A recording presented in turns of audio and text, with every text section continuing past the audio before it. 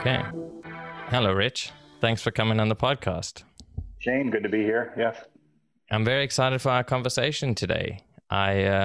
You and I, have an interesting story of how we got connected. You and my father are part of a cycling crew, except that you cycle with your arms and not with your legs, which is quite extraordinary. And it's part of the reason why, I wanted to have you on today is that, you're an athlete and a speaker and an advocate and a recreational therapist and all this after, suffering spinal cord injury a number of years ago that left you paralyzed from the waist down. I think, right? Is that correct? Yeah, it's actually from the armpits down, which a lot of people don't think it makes a significant difference, but having that trunk stability for everyday tasks as well as sport is a significant change. Big difference. Yeah, I'm sure. I mean, I can't even imagine what it's like, but I guess that's why we're here. So how about we start off with just, could you tell a bit of the story of what happened during that accident? Yeah, sure thing. So this goes back 1992. Yesterday, June 29th, was actually my 29th year anniversary of the motor vehicle accident. So on this particular day, I'll go back a little bit in time prior to the accident day.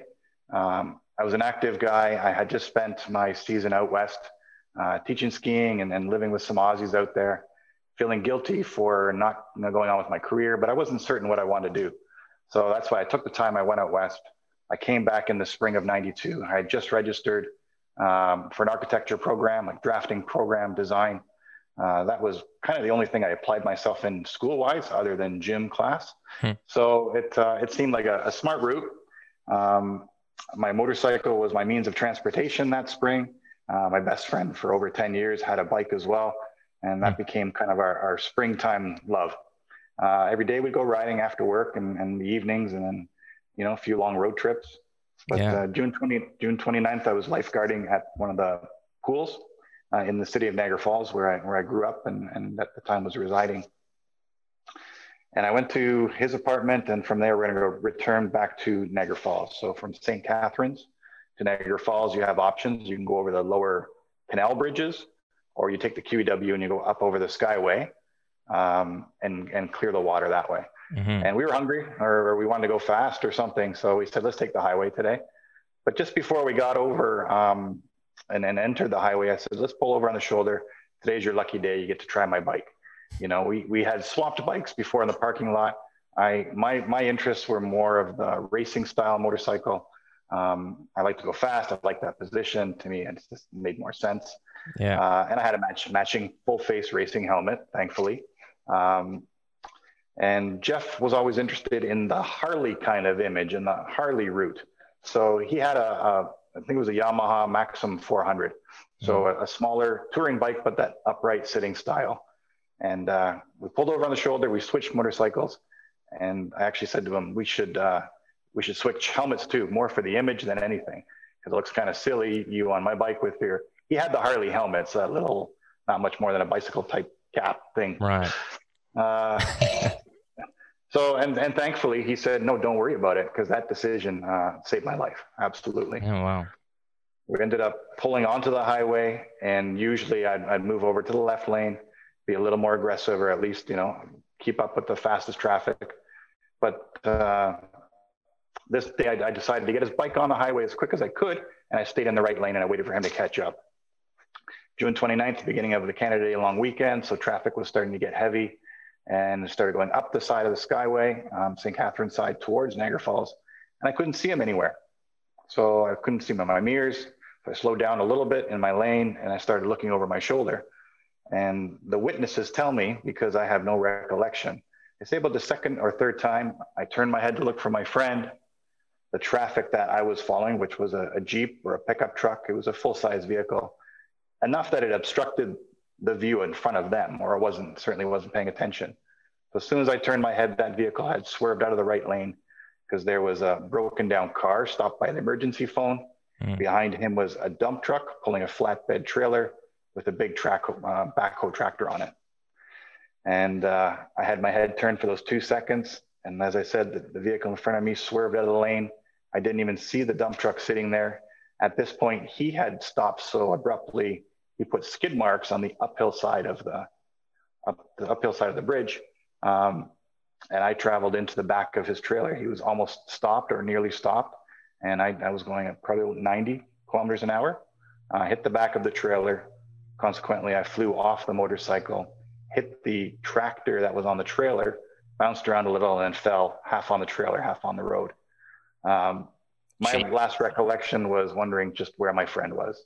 So I have no memory of the actual accident. This is witness, police report, and my friend's recollection. So the result was I damaged some of my cervical vertebrae in my neck, but no damage to the actual cord itself. But I could no longer feel my legs. I was telling them to take my helmet off because of a lot of blood from my head. And they rushed me to the hospital, and the result was I have a T4 spinal cord injury. So the fourth thoracic vertebrae. So you have your cervical vertebrae in your neck, and then you just count down the bumps in your back, 1, 2, 3, 4, which is right around the nipples on my chest. Mm-hmm. My sensation stops just above that. So life changed really quick that day. Yeah. So Jesus. Okay. So you say that you had no recollection of the accident, but you said that you were awake or conscious, like on the road, before they took you to the hospital. Is that correct? I was asking questions. I was instructing them to take my helmet off. Fortunately, there was a physician who had stopped, who witnessed the accident in the scene and stopped and made sure that nobody really moved me as much as they could. They had to get me off the trailer and then eventually get me on a spinal board. They rushed me to St. Catharines General Hospital and realized it's not a trauma center. They couldn't do anything for me. So put me back in the ambulance and took me to Hamilton General Hospital. And that's where they did their assessment and called my mother and informed her and moved forward at that point. It was sketchy and scary the first couple of days. They didn't know the extent of my injuries and the possibility of a very severe head injury, obviously. And that's why I say the helmet saved my life. Top of the line Shoei racing helmet. And it took the brunt of the initial impact when my head hit the trailer. And I have a scar that goes all the way across my hairline. Oh, yeah. Now it's about an inch below my hairline now. At the time, it was at my hairline. So it goes all the way across my forehead from where the helmet actually shattered into my head, kind of peeled back some skin. So it was a bloody mess, but they obviously stitched it up well. And I think my memory's a little affected, but other than that, I'm so fortunate not to have, a severe brain injury. Yeah. And so how old are you when that happened? I had just turned 21 years old in May, so a month before. So at 21, you don't think this stuff happens, even though with my lifeguard training and knowledge of spinal cord injuries and risk of this sort of thing. Yeah, it's always happening to other people. Other people, yeah. Yeah. I mean, that's crazy, right? And what a life-changing moment, right? That just happens in a split second that you couldn't have, foreseen or avoided, and it was just like that. I mean, what do you do for the following few weeks? Like, what happens? So as I went into Hamilton General Hospital, obviously my condition went up and down. I ended up from being prone and then having breathing difficulties, plus no other real broken bones, but a lot of soft tissue damage. I ended up having pneumonia while I was in ICU. One of my lungs collapsed, so they had to do emergency surgery, sticking a tube in there to drain fluids and help me breathe. Yeah. So another scar added to the body. And then they moved me around the hospital from the ICU to the burn trauma unit. They had to conduct surgery on my spine. So I would say if this accident happened 10 years earlier, one of the things that they would have done was strap you to a bed and they rotate the entire bed for months, while your spine and the area around the damaged cord would heal without you doing more damage to the cord itself. Now they do surgery, so they'll stabilize the spine with they're called Harrington rods, and they just kind of wire them in. They're about 10 inches long, just above my injury and below my injury, and it stabilizes the spine that allows you to get up when you're able, to sit up in the hospital wearing a proper body brace and all those things. So that was, the surgery was an interesting part too, because that kind of knocks you out. You think you're kind of foggy in your brain, and you know, in the back of your mind, because I've had injury from sport and you know, other people that get injured, but everybody heals. You always heal. So at this point, you're thinking, I know the doctors say you'll never walk again, but you still in the back of your mind think, well, there's a chance. They don't know me. Right. You know? Yeah, and because you always hear of, like, you know, certain success stories and things like that. And as you say, especially when you're young, you do think you're invincible, and you're like, well, you know, I'll figure out a way or something like that. And then, but the doctors were telling you from the beginning, they were like, this is bad. Like, you're not going to walk again. Yeah, I mean, they label it either incomplete or a complete type spinal cord injury. So if it's an incomplete injury, there's some messages that are still able to go through the spinal cord. So usually they'll be able to determine that maybe from sensation. So they'll do hot and cold touch throughout your body. Do you feel this? Do you feel that? And right away, if it's no, it looks more like a complete type injury. Right. And then with more time, with more assessment, you know, if you get your bladder back, if you get your bowel control back, that also are indicators it's a more incomplete injury. But for me, nothing was changing in those first few days, and then those first few weeks, and then those first few months, and then after a year. And you just kind of, you keep trying, but as time goes on, you start to realize, I guess this is probably going to be it. Yeah. I mean, I don't even know how you process that. You know, the irony is, maybe 2 weeks before I had my actual crash, I was speaking with one of the girls I was lifeguarding with. I don't know if we saw somebody in the pool or somebody going by the pool in a wheelchair, you know, but we've been in the conversation of what if something like this happened to you? And I had responded saying, pull the plug. Like, I would not want to live my life from a wheelchair. I looked at everything I did and most of the roles I had, my social roles, my friends, my family, you know, my siblings. I was the athlete. I was the big brother who was able to do all these things. I was the guy who never turned down a dare and excelled very well in any sport I tried. Yeah. So to me, having my body was essential. And then it happened. And I think your view, once the option is taken away, you know, when you're not looking at it like, yeah, would I want that life? No, I wouldn't. Once you're in it, it's like, okay, now do I live or am I done? Right. And I think the severity of my accident also helps with the coping, you know, in the sense that I'm lucky to be alive. So the other option doesn't look so good compared to being paralyzed. Yeah. So I didn't have all the answers. So I thought, you know what, the next step of my recovery after the acute hospital was going into a rehab hospital where most people will stay there for months. And you relearn your body, you relearn how to do everything. And I thought that would be the place I could really gauge and get answers on what the lifestyle was and if I could really handle it. Right, because you have to basically adapt to a new way of living, right? Completely. Everything changes. Everything changes. Yeah. Especially, you know, again, one of the things, not only not having a brain injury, but also still having function in my hands, like not doing damage to my neck. So that's a big sense of independence and freedom, being able to lift yourself out of your wheelchair, brush your teeth, comb your hair, figure out a way to get your clothes on now without your body cooperating, but you still have that option. Right. So it was eye-opening to me, especially at rehab, when you see other people and their struggles and where they're at and kind of where you sit in the whole scheme of having an injury. You know, Shidok McMaster Rehab, where I did my rehab, we had shared rooms also with stroke patients.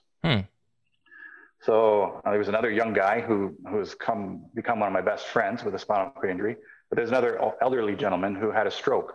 And he lost his ability to verbally communicate with his wife and his kids. And all he could say was yes to everything, that one word.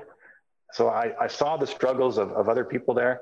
And to me, that really helped put things in context and just keep my view where it should be, you know, valuing the things I still did have. Yeah, no, because I mean, yeah, as you say, when you go into that place and you see what could have been, it certainly will put it in context of like, well, there's a, you know, huge reality shift, and a lot of things change, and, you know, you've lost a lot of functionality, but also you didn't lose some functionality, and you can still move your arms and your head, and, you know, feed yourself, and well, at least start learning to do things autonomously again. And yet there are other people that couldn't, right? And so I'm sure that was actually quite a good thing for you to see, in that, just that sense of, not that it's nice that it happened to those people, but just that, you know, reality sort of hits differently, right? Yeah. So, it's a visual reminder of the what ifs and the what could be's. So it definitely helped. And did you also see how people approach treatment differently when you were in the rehab center? I mean, not treatment, rehab. Yeah, absolutely. I mean, it's the coping mechanisms that other people would adopt, and the time it would take some people versus others. You know, some people are just fortunate to have a positive attitude, and it just carries them through. And others, it's a struggle. So I think a big thing too was support, having the support. And I think that was part of the reason why I chose Hamilton versus Toronto for a rehab center. If something happens to you in Ontario, it's really Toronto, Hamilton, or Ottawa is where you'd go to do your rehab. So for some people, that's a big move away from home. And then that means a lot of people can't visit. But right. Hamilton's still a good driving distance. So, you know, friends from my social circle, of course, my family could come visit. And that was a push for me to be better. Yeah, no, for sure. It makes a huge difference, right? If you have that social support in place, because if you don't, then I imagine you just feel all the more alone and, you know, isolated, and that it makes it so much worse. Go ahead. I was going to say, and it's kind of funny, you know, people don't think, you have two different kinds of visitors. You have the ones that really feel bad for you, and they're just almost awkward in their emotions in the room. And then you got the other friends that maybe it's just a way of coping, or just them being themselves. You know, they come in and throw stuff at you in the bed and say, come on, man, or take your chair and push it away, and just be like the old friendship. Make jokes. And make jokes. Yeah. Make light of the situation. And that matched my humor. So that worked well for me. And those people were valuable in my life at that time. Yeah. No, and that's huge, right? And because, I mean, I'm just imagining how I would respond to going to visit a friend in that situation. And it's really hard because, first of all, I mean, what do you say? Is there anything even to say? Do you just go and be there with them, just spend time, as you say, just, you know, make jokes, just have a, not undermining the severity of the situation, but also not just being completely sucked in and making it worse for the person who is, you know, going through it by adding all of your emotional baggage onto it. Yeah, for sure. I mean, I don't know, I guess, you know, hopefully I don't have to ever find out one day, but I guess you don't really know until you're in that situation how it's going to go, right? But so how long were you in that rehab center for? Oh boy, I think it was about 2 months, 2.5 months. Okay. Which they say is very fast. Nowadays it's, I mean, back then it wasn't uncommon for people to be in the hospital for 6 months. If you had a higher level injury, cervical injury, well over a year. Sure. And I think that was valuable time for a lot of people, because it really gave you time to really get the confidence with your own body, get your equipment sorted out, what kind of wheelchair you're going to be needing, manual, power, and also things like renovations at home, so you have somewhere where you're discharged to.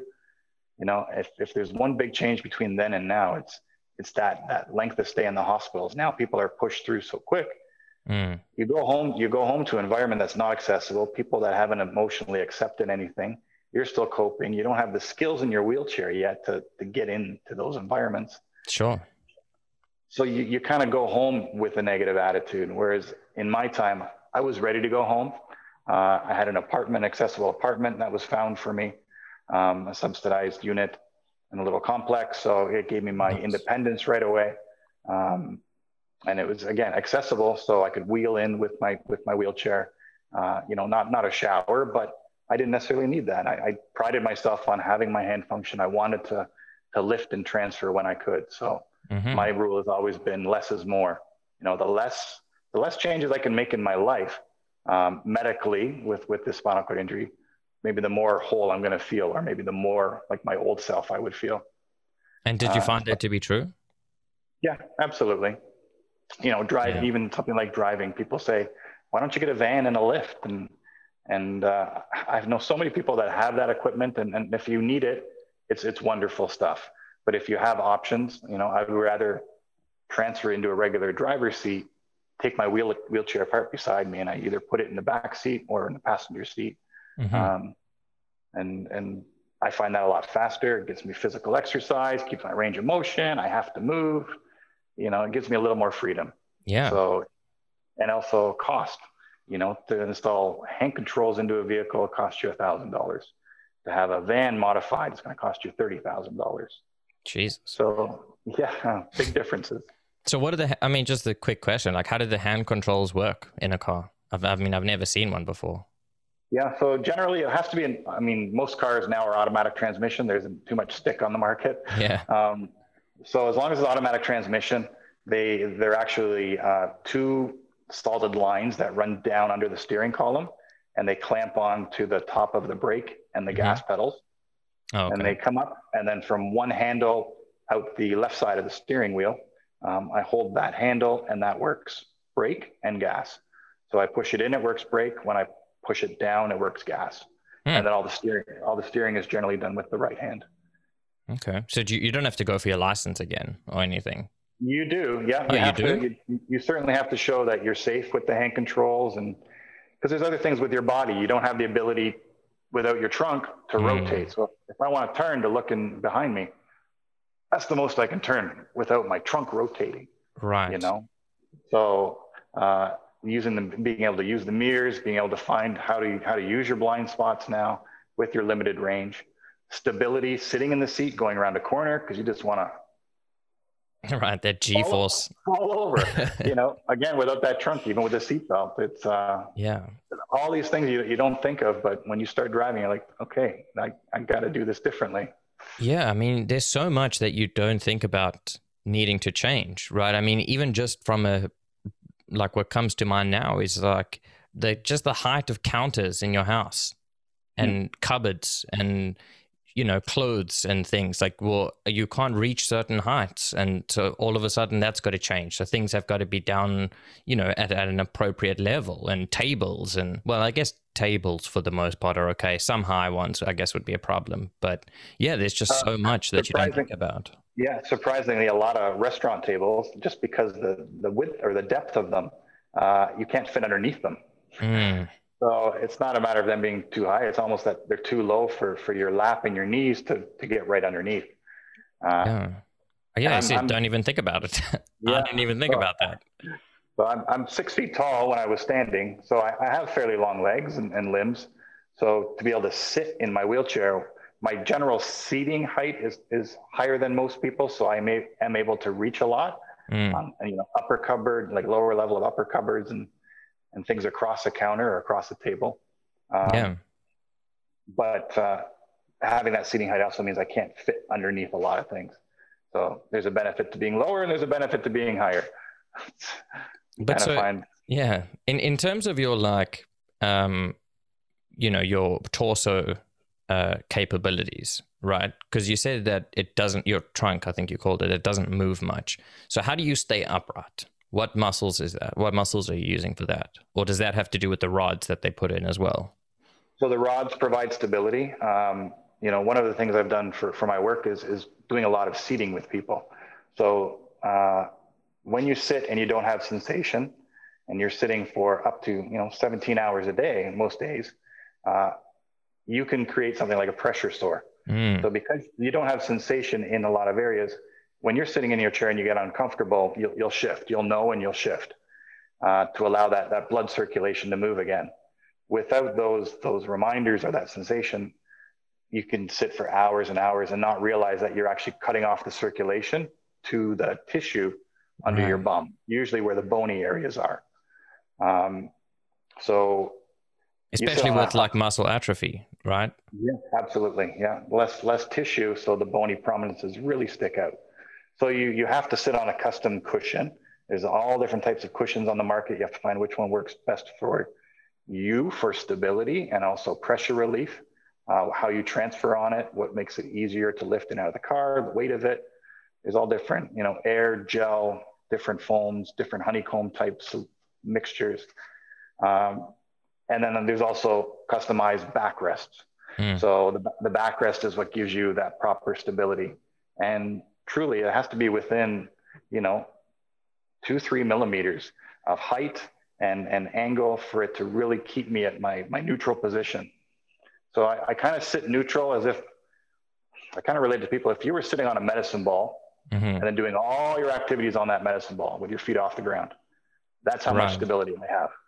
So if I just put my hand up here, this hand is here as well. If I move this arm this much, that's enough to tip me, and I can't recover.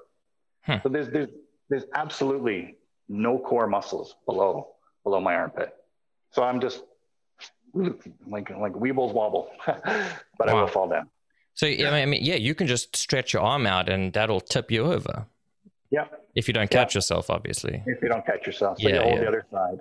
And now with my daughters, obviously, you think you got everything figured out, and then you have 2 little kids, and they show you all these new little things you got to learn again.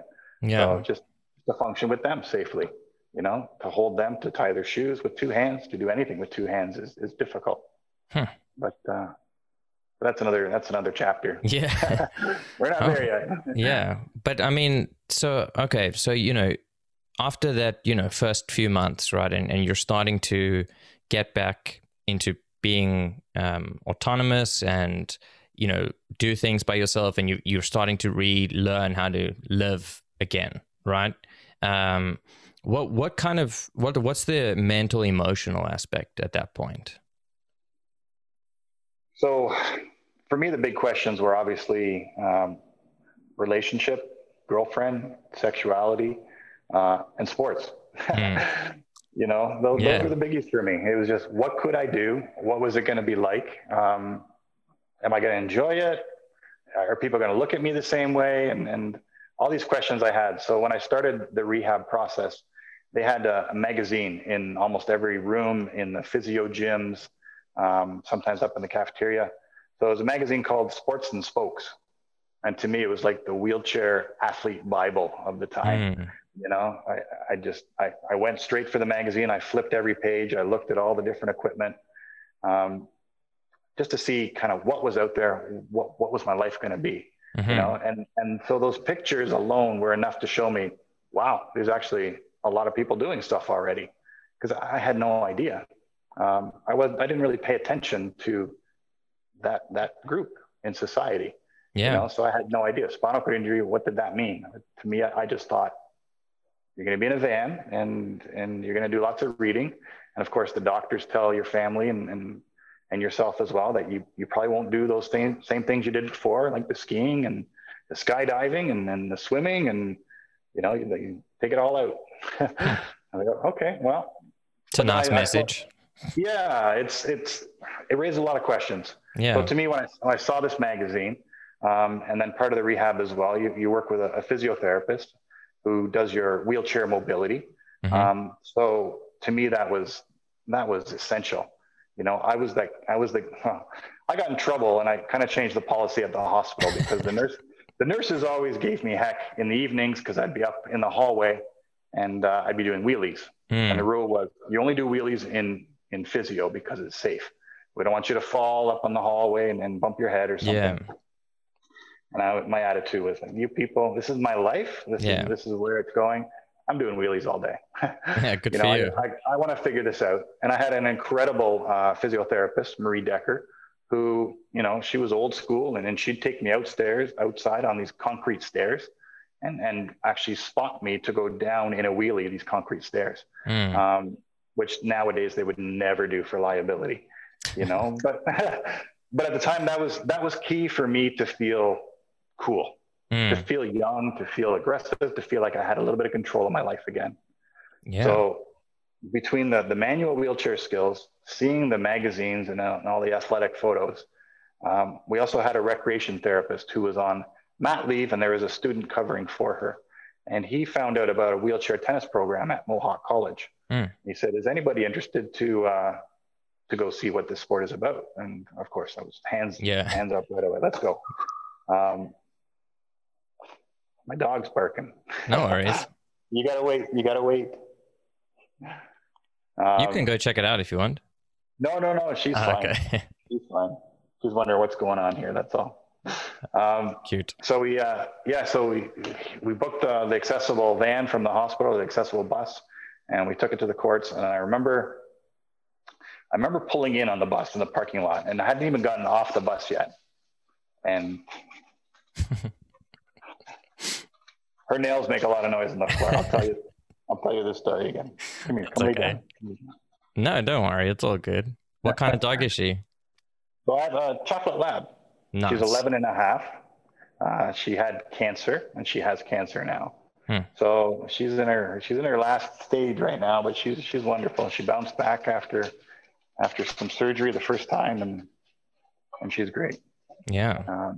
No, dogs are the best, man. I got 2 as well. I got 2 little ones. But they're the best. And it's really cool how they're now integrating animals into various, rehabs and recoveries for people, because it's, makes a huge difference. Well, at the clinic my wife and I opened, she's been there since we opened the front door. She was a puppy at the same time we started the business. So she's become a therapy dog to hundreds of our clients over the last 10 years. Amazing. Absolutely. Yeah, absolutely incredible. And a great breed for it. Yeah. Well, fortunately, because she's a lab and she's so social and obedient, a lot of people think she's actual therapy dog. So it allows us to sneak her into hotels often. So she travels with us a lot without the proper paperwork. The vest, a lot of people. Yeah. But fair enough. Yeah. So sorry, you were saying you pulled up to the courts, right? So I was. Oh, you gotta stop. Really? Now you're all excited? You gotta wait. Okay, go lay down. You have to go wait. So we had pulled up in the courts, beside the courts, and I was still in the bus looking out the windows, waiting my turn to come down the big ramp. And to me, that was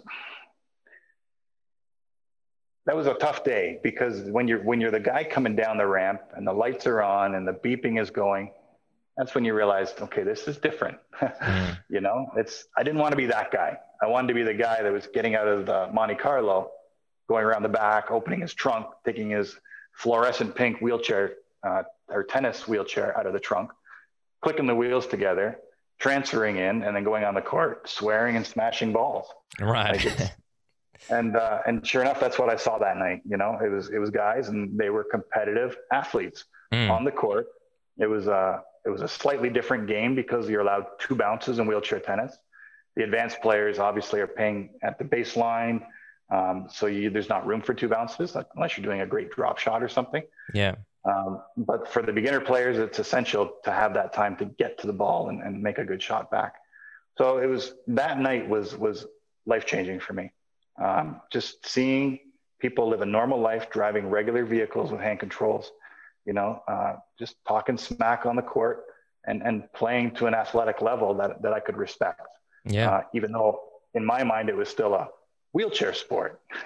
It took a while to kind of grasp that wheelchair sport is like sport. People are working just as hard. It's just as competitive. It's even more of a financial investment. The attitude and the competitiveness and the athleticism needed is the same as anybody standing. So if not more, because there's so much more you got to overcome, right? And learn to do differently, particularly for someone who's been an athlete and knows how to, or knew how to use their body athletically. And now you essentially have to relearn how to do all those things. So that's a tremendous amount of, like learning and progress that you or any of the people there that had to do to reach that high level of competitiveness, which is amazing, right? And I can totally understand why that would be a huge inspiration, because you got to see that, people can live, right? And live the way that you wanted to live, not just live as a sort of person in society, but actually be active and be an athlete and drive cool cars and do cool shit and, you know, be a person that happens to just sort of be in a wheelchair, you know? Yeah. And that's, and it worked out great because just a few weeks after that witnessing of the tennis was my time to do my prescription for my own wheelchair for my future.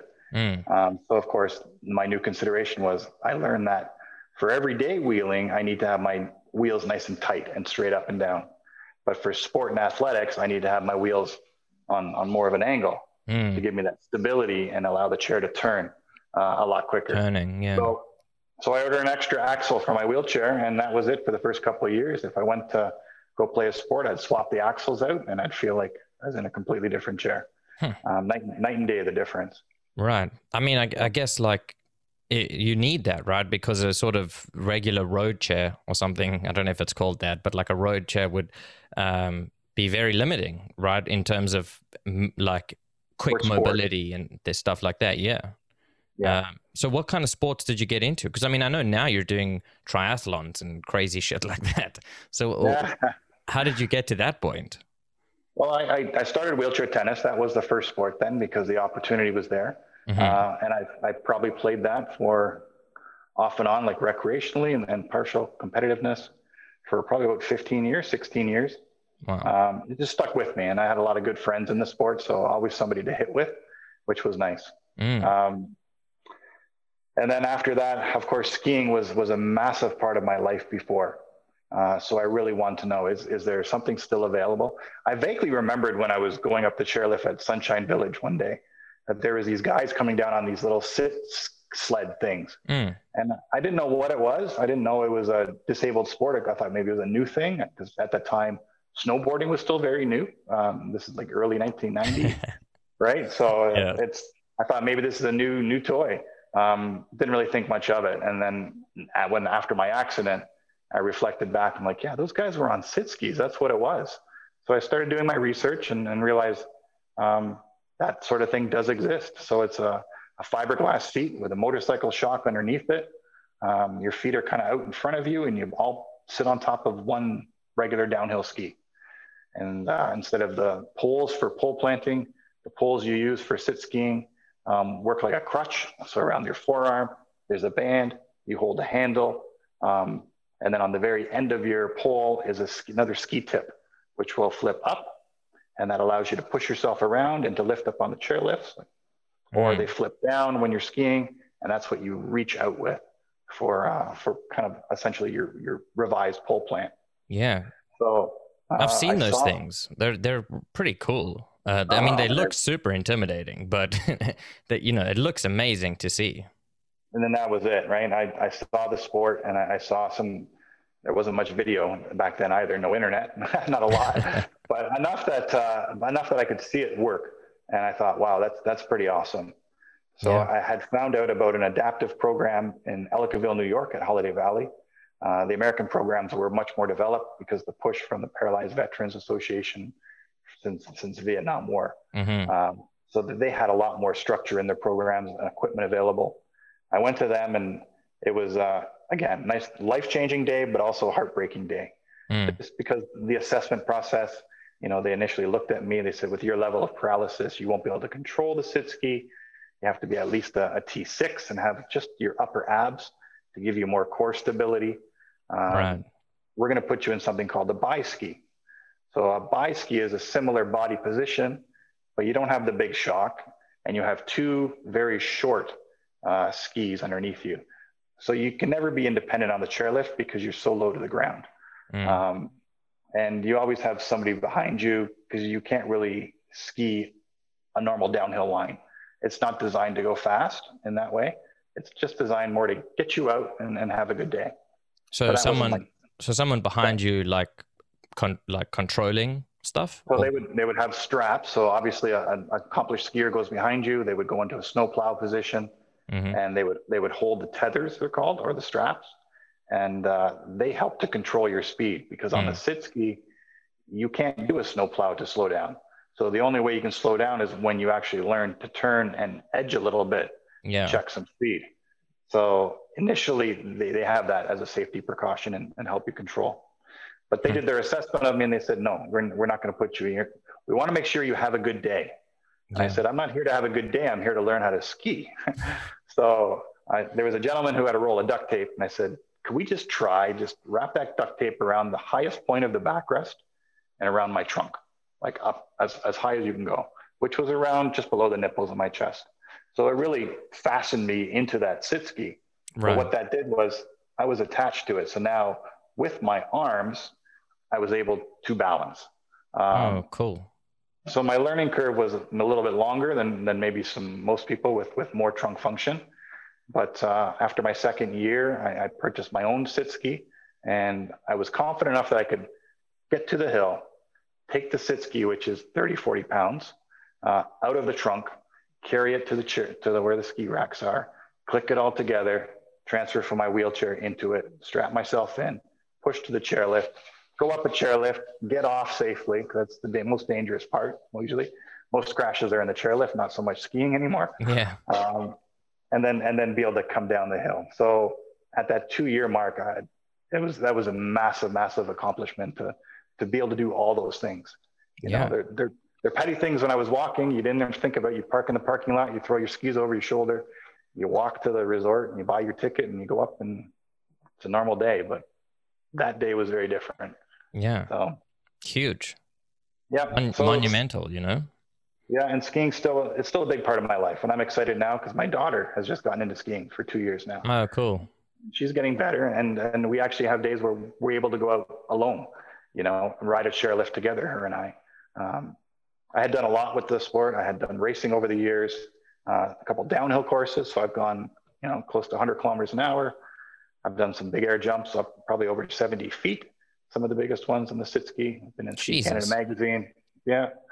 So it's the sport stuck with me, and it's kind of been a big part of my identity too. Certainly early on, because I'm, you know, my brother and my siblings are like, oh, you know, Rich can still ski. So I can still be that guy.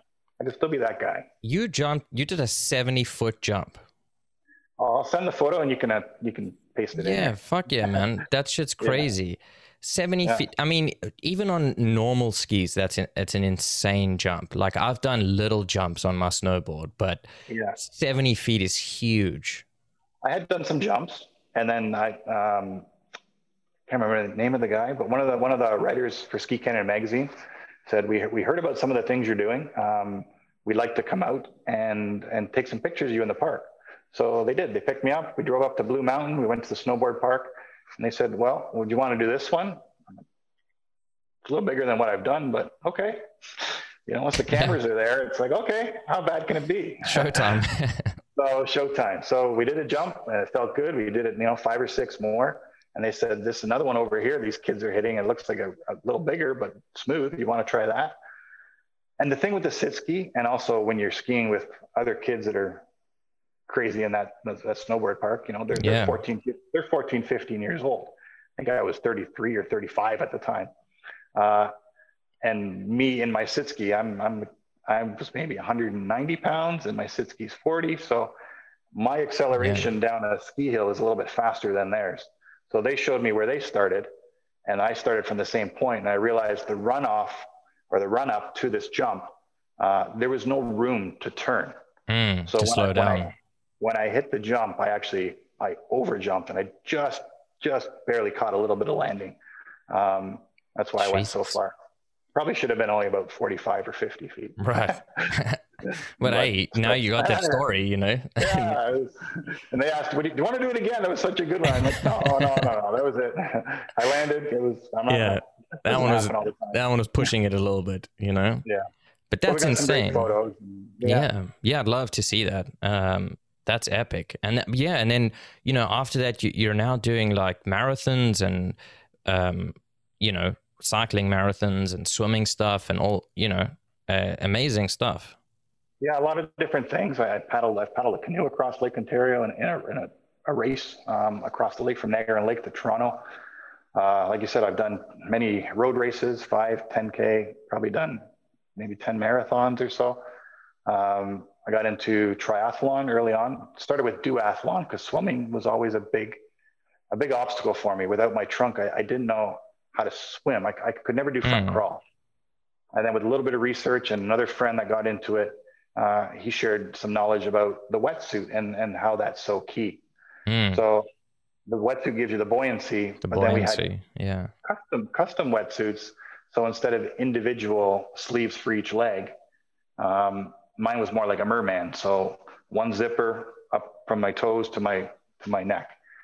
So everything gets bound together. So my legs are in one kind of tube together. And the wetsuit gives me the flotation to be level on my stomach, and then having my legs together like a log in the water. Just with momentum of moving my arms, I found I was able to actually rotate and breathe so I could do front crawl again. And that was just, it was after I did the half Ironman, that I figured out, because for the half Ironman, I did backstroke because that's all I could do. And then a week later, I figured out the front crawl and did another race in Ottawa. And it was great. I beat the guy who beat me in the half Ironman because I was doing front crawl finally. So that's cool. So you're like, it felt good. Yeah. So what do you do for the running bit? So I use a racing wheelchair. Okay. So racing wheelchair, most people now will go really tight onto their knees in a very bent forward position, so you're aerodynamic. So your head is almost level with your bum. And it's 3 wheels, 2 wheels in the back, 1 way out in front. And that 1 wheel out in front is in a locked position because your speeds are about anywhere from 25 to, on the downhill, 70 kilometers an hour, right? So it's pretty quick. Yeah. But for the back wheels, instead of, everyday wheelchair you have your tires and you have a push rim. You grab the push rim to push. And it's like the gears on a bike. You go to a smaller push rim or a smaller gear, you're going to be able to go faster because the speed of it rotating is slower as you go closer to the center. Right. So putting a smaller push rim on a racing chair, and then you wear specially padded gloves, you actually punch down and hit the push rim really hard, and then snap with your thumb on the bottom. So it's very technical. But it was a cool sport that allowed me to go out in the warmer months and do speed. And socially, like I said, I started with 5 and 10K races. So around the Niagara area, they have the grape and wine festivals, Beamsville, strawberry festivals. They always have these 5 and 10K runs. So it introduced me to the sport, the fun to be social. And, you go to these environments and it's still like that today, where these environments, the athletes that are there have so much respect for you. They don't really feel bad for you. They're like just great for you for being here and competing. Yeah, for sure. And then when they see you go and they have a hard time keeping up with you, then that bar goes up even higher. And yeah, definitely. And that's what I love about athletics. It's one of the few venues where I get to be on almost a level plane. And in some respects now I do adapted mountain biking. So I have e-assist. So the climb on the mountain bikes now, I have no problem keeping up with any friends with legs. Yeah. And the downhills, I usually have more courage. So they struggle the whole time. And it's nice being the guy that people try and really hard to keep up with. Yeah, I'm sure. I mean, I'm sure that was you originally, like in the beginning, you were also, if you're a super athletic person, it comes with a sense of competitiveness as well. And that's not a bad thing, I don't think. Have you suffered any injuries from all these sports? Fortunately, no. I mean, a little bit of overuse in the shoulders. I just turned 50. So I've been doing this 29 years and there's a little bit of wear and tear. But I think the one thing that's probably kept me healthy is the fact that I've done so many different types of sports. I have a lot of friends that they find one sport, they're passionate about it and they stick with it. But just that one repetition movement, particularly for the shoulders and the elbows and the wrists, if it's jarring type movements, you're going to do damage. Right. But I think because I've always mixed it up and I did a lot of rowing as well. I went to the world championships for that in Spain. I was Canada's first adapted sculler in the sport. Cool. Yeah, it was great. It was cool. But I mean, that sport and the cycling sports, have a lot of push and pull movement. So the pull really strengthens your back and the back of your shoulders and the biceps, the opposite muscles to what you're using to push your wheelchair every day. where you're using the front of your shoulder and your pecs and your triceps for extension. So always having a sport that kind of was the opposite of the other movements I was doing. You know, it kind of gave me a whole body strengthening, conditioning workout.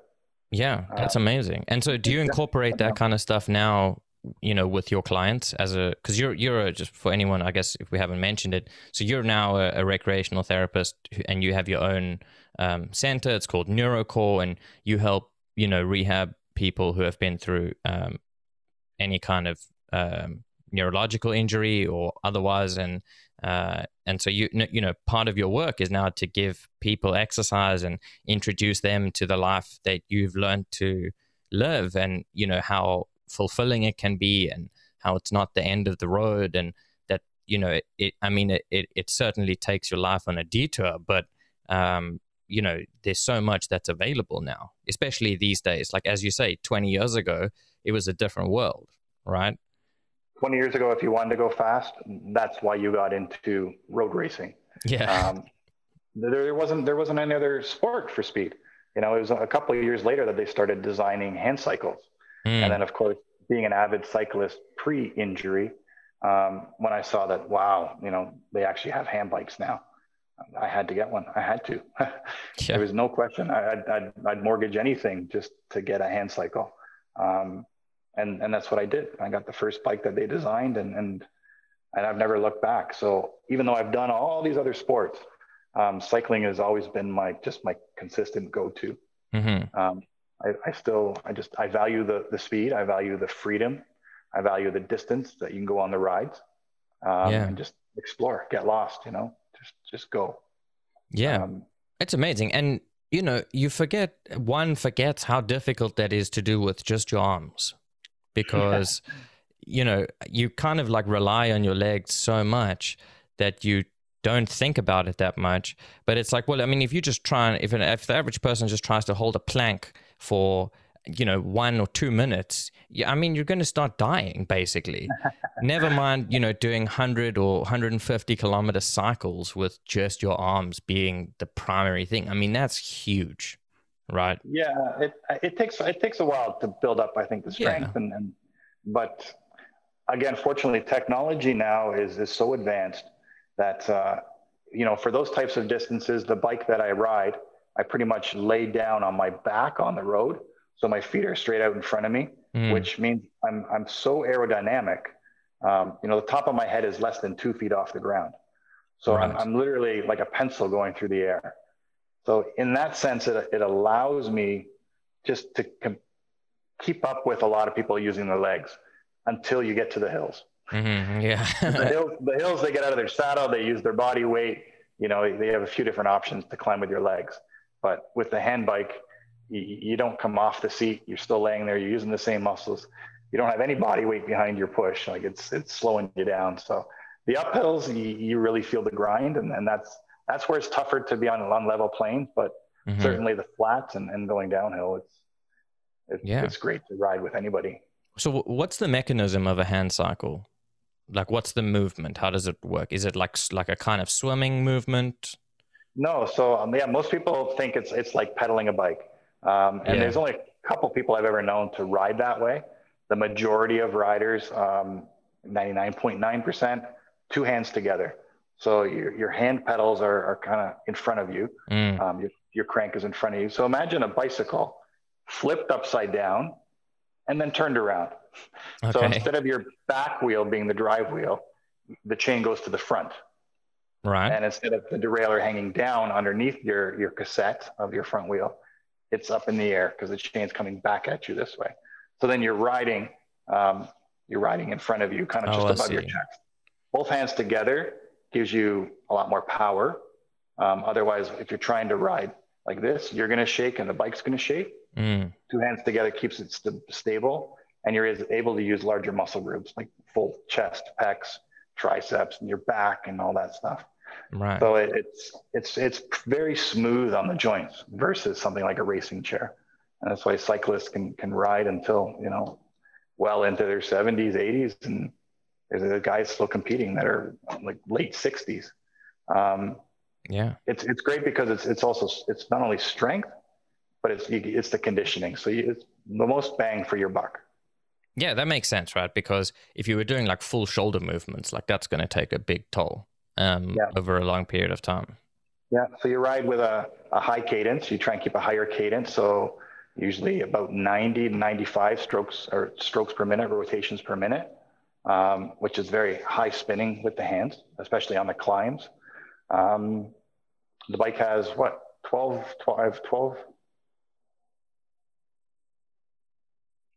gears? No, I'm trying to count the gears, but I've got a number of different bikes, and I've just swapped them out now for an upcoming trip, and I'm trying to remember how many gears are on the bike. It's got the electronic shifting, and there's 11 gears on most of the road bikes. Okay. So you've got and now they use the mountain bike technology on our hand cycles for the road. So we have a bigger range of gears to go up and down the hills and the climbs and stuff. That's so cool. The technology now today just really makes it a lot more comfortable and safer for the long distances. Yeah. And so do you steer with the same like handles that you're holding? Yeah, the whole front fork mechanism kind of pivots. So while you're riding, you would just lean it left or right, and that turns the front wheel. So because you're in that long body position on that style of bike, your turning radius is pretty big. But so to turn around, it might be a 3 or 7 point turn if you want to turn around on a trail or a small road. But for most riding, it's just straight ahead, long distance, and you're fine. You make any corner. So you can reverse actually? No, the only way to reverse is you reach the back wheels or you push off the ground itself. Okay, because you said like a 3 point turn. I was like, but you got to reverse for that. But that makes sense, right? You adapt and you just do that bit manually. But that's awesome, man. And you know, your work now is a lot, as we were saying, like it's a lot of helping people going through the same stuff, right? It's so that's what I did. At the hospital, I worked for 5 years as a recreation therapist. So I didn't really mention after the accident. As I got into the sport, and as I spent more time sitting in the wheelchair, I realized sitting still causes me so much pain. I can't sit still. When I went back to school, I was in the lectures, 1 or 2 hours a day. I was just, the amount of pain in my back, just firing through. I had to keep moving. And so not only for my own activity, but as I got into more sport and I said, this is good, not only for me, but everybody I saw participating, it changed their life.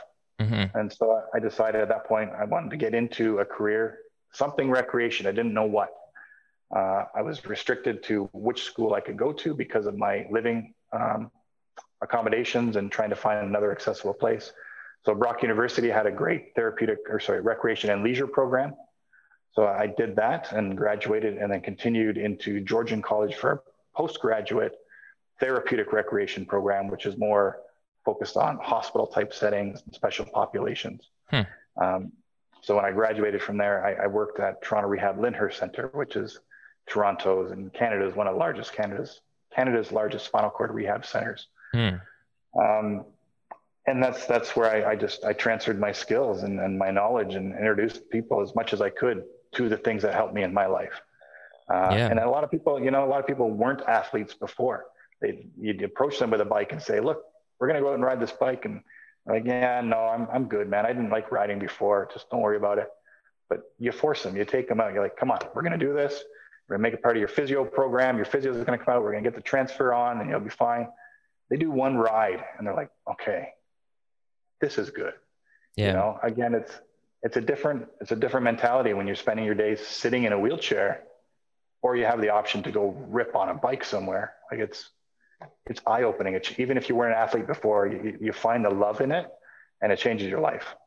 Yeah, no doubt, right? And that physical activity is so important, just generally speaking, right? And especially so if your movement's even more limited, right? You're no longer moving about the same way. So as you say, you could be seated for 17 hours of the day.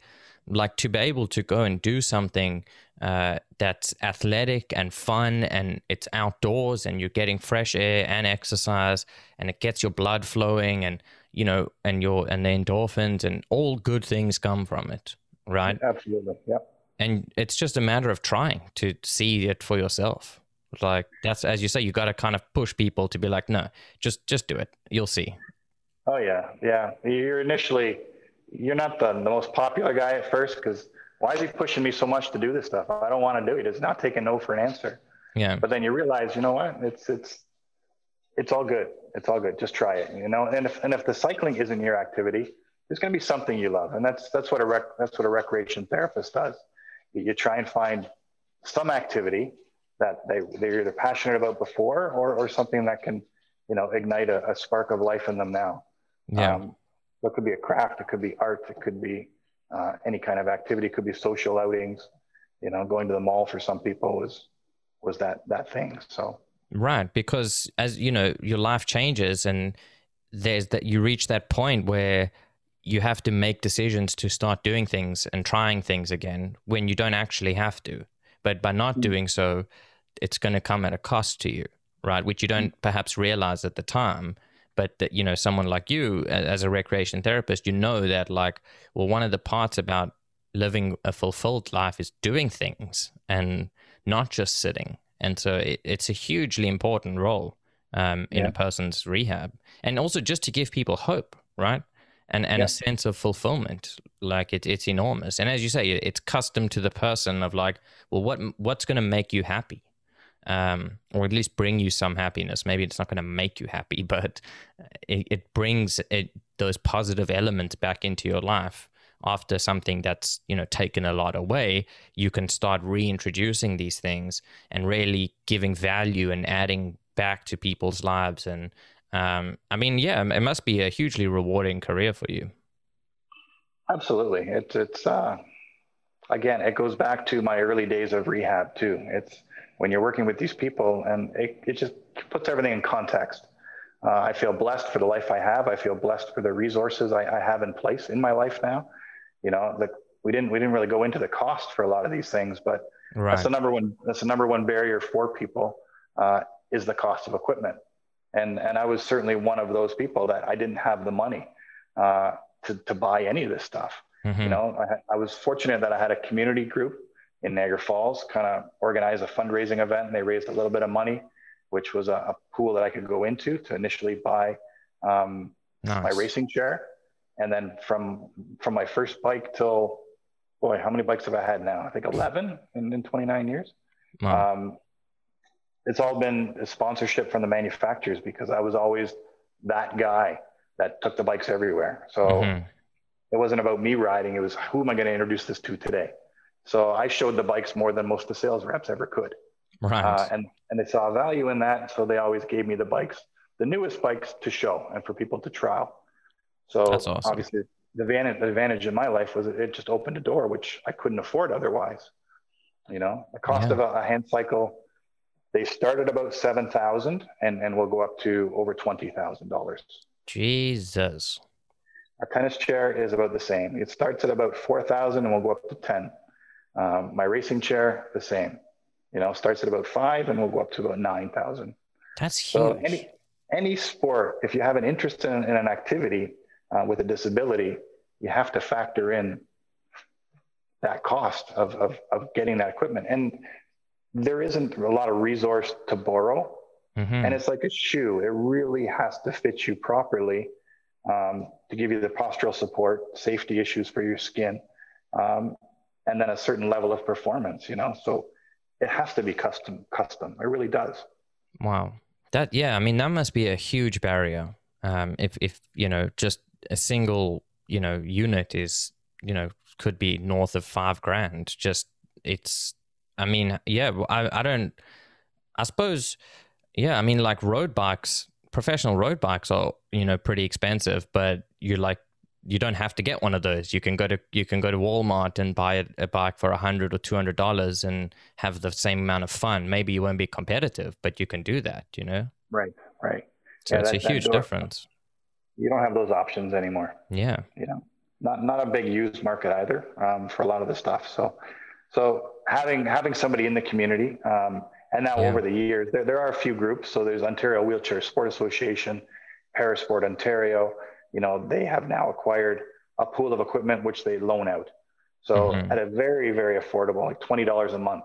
It might not be exactly what you need and want, but at least it's an introduction to an activity you have interest in. Right. So you can try and just do stuff. You can try. Yeah. Yeah. That's amazing. And it's great. It's always great to see that there are organizations that are trying to do things like that, whether it's in this area or anywhere else. It's just like, how can we help people have better lives, given the conditions? But yeah, that's amazing, man. And so your clinic is called NeuroCore, right? Yeah. And that's what you do. You help people. Yeah, it's, we started out with a lot of interest just in spinal cord injury. We thought maybe that would be our focus, but we've been around now, 11 years? And we have a team of 30 people now. So we've grown from my wife and I to a team of 30. So wow. we see all different types of disciplines, all different types of injuries and disabilities. Spinal cord is just a small part of it, but the ones that I'm able to work with, that reward is there and the life-changing still happens. But it's incredible how just even having some of that equipment for other people who have never seen it before, how it sparks interest and it builds support as people get more educated about it. And some of these people never would have thought, maybe they don't even need a hand cycle. I have a lot of able-bodied friends that just love to go try this stuff out because it's so cool now. Yeah. I tell people with skiing, well, that's the one sport because a lot of people still haven't seen what a sit ski is. And when I go to the resorts or I go and I'm waiting in a lift line, often I just ripped past people coming down the hill, right? Just blow by them, they're blown away. Yeah. They catch up with me at the bottom and the kids are like, Dad, I want one of those, A guy in a wheelchair shouldn't be the guy that people are pointing to saying, I want to be like him, They don't know, but that's just, the technology is so good now that you can perform at a level that people are they're fascinated. That's amazing. Yeah. Yeah, it's good. That's epic, man. Well, listen, Rich, thank you so much for coming on today. I really appreciate it. I've enjoyed this conversation. I think it's, really important to just hear these amazing stories and how, you can just be an athlete and live your life, and how, something like a spinal cord injury doesn't have to be the end for you. And it's hugely important just to share this stuff. And so I thank you very much. I will put links to, those sites that you mentioned if people want to get more info on it, and to NeuroCore and, to your stuff as well on Facebook and whatever. But yeah, man, I really appreciate your time. No, same, Shane. It was always a pleasure talking to you, man. And opening people's eyes, right? That's the most important thing. 100%. Bring a little positivity into the world. Yeah, for sure. For sure. All right. We'll speak soon. Take care.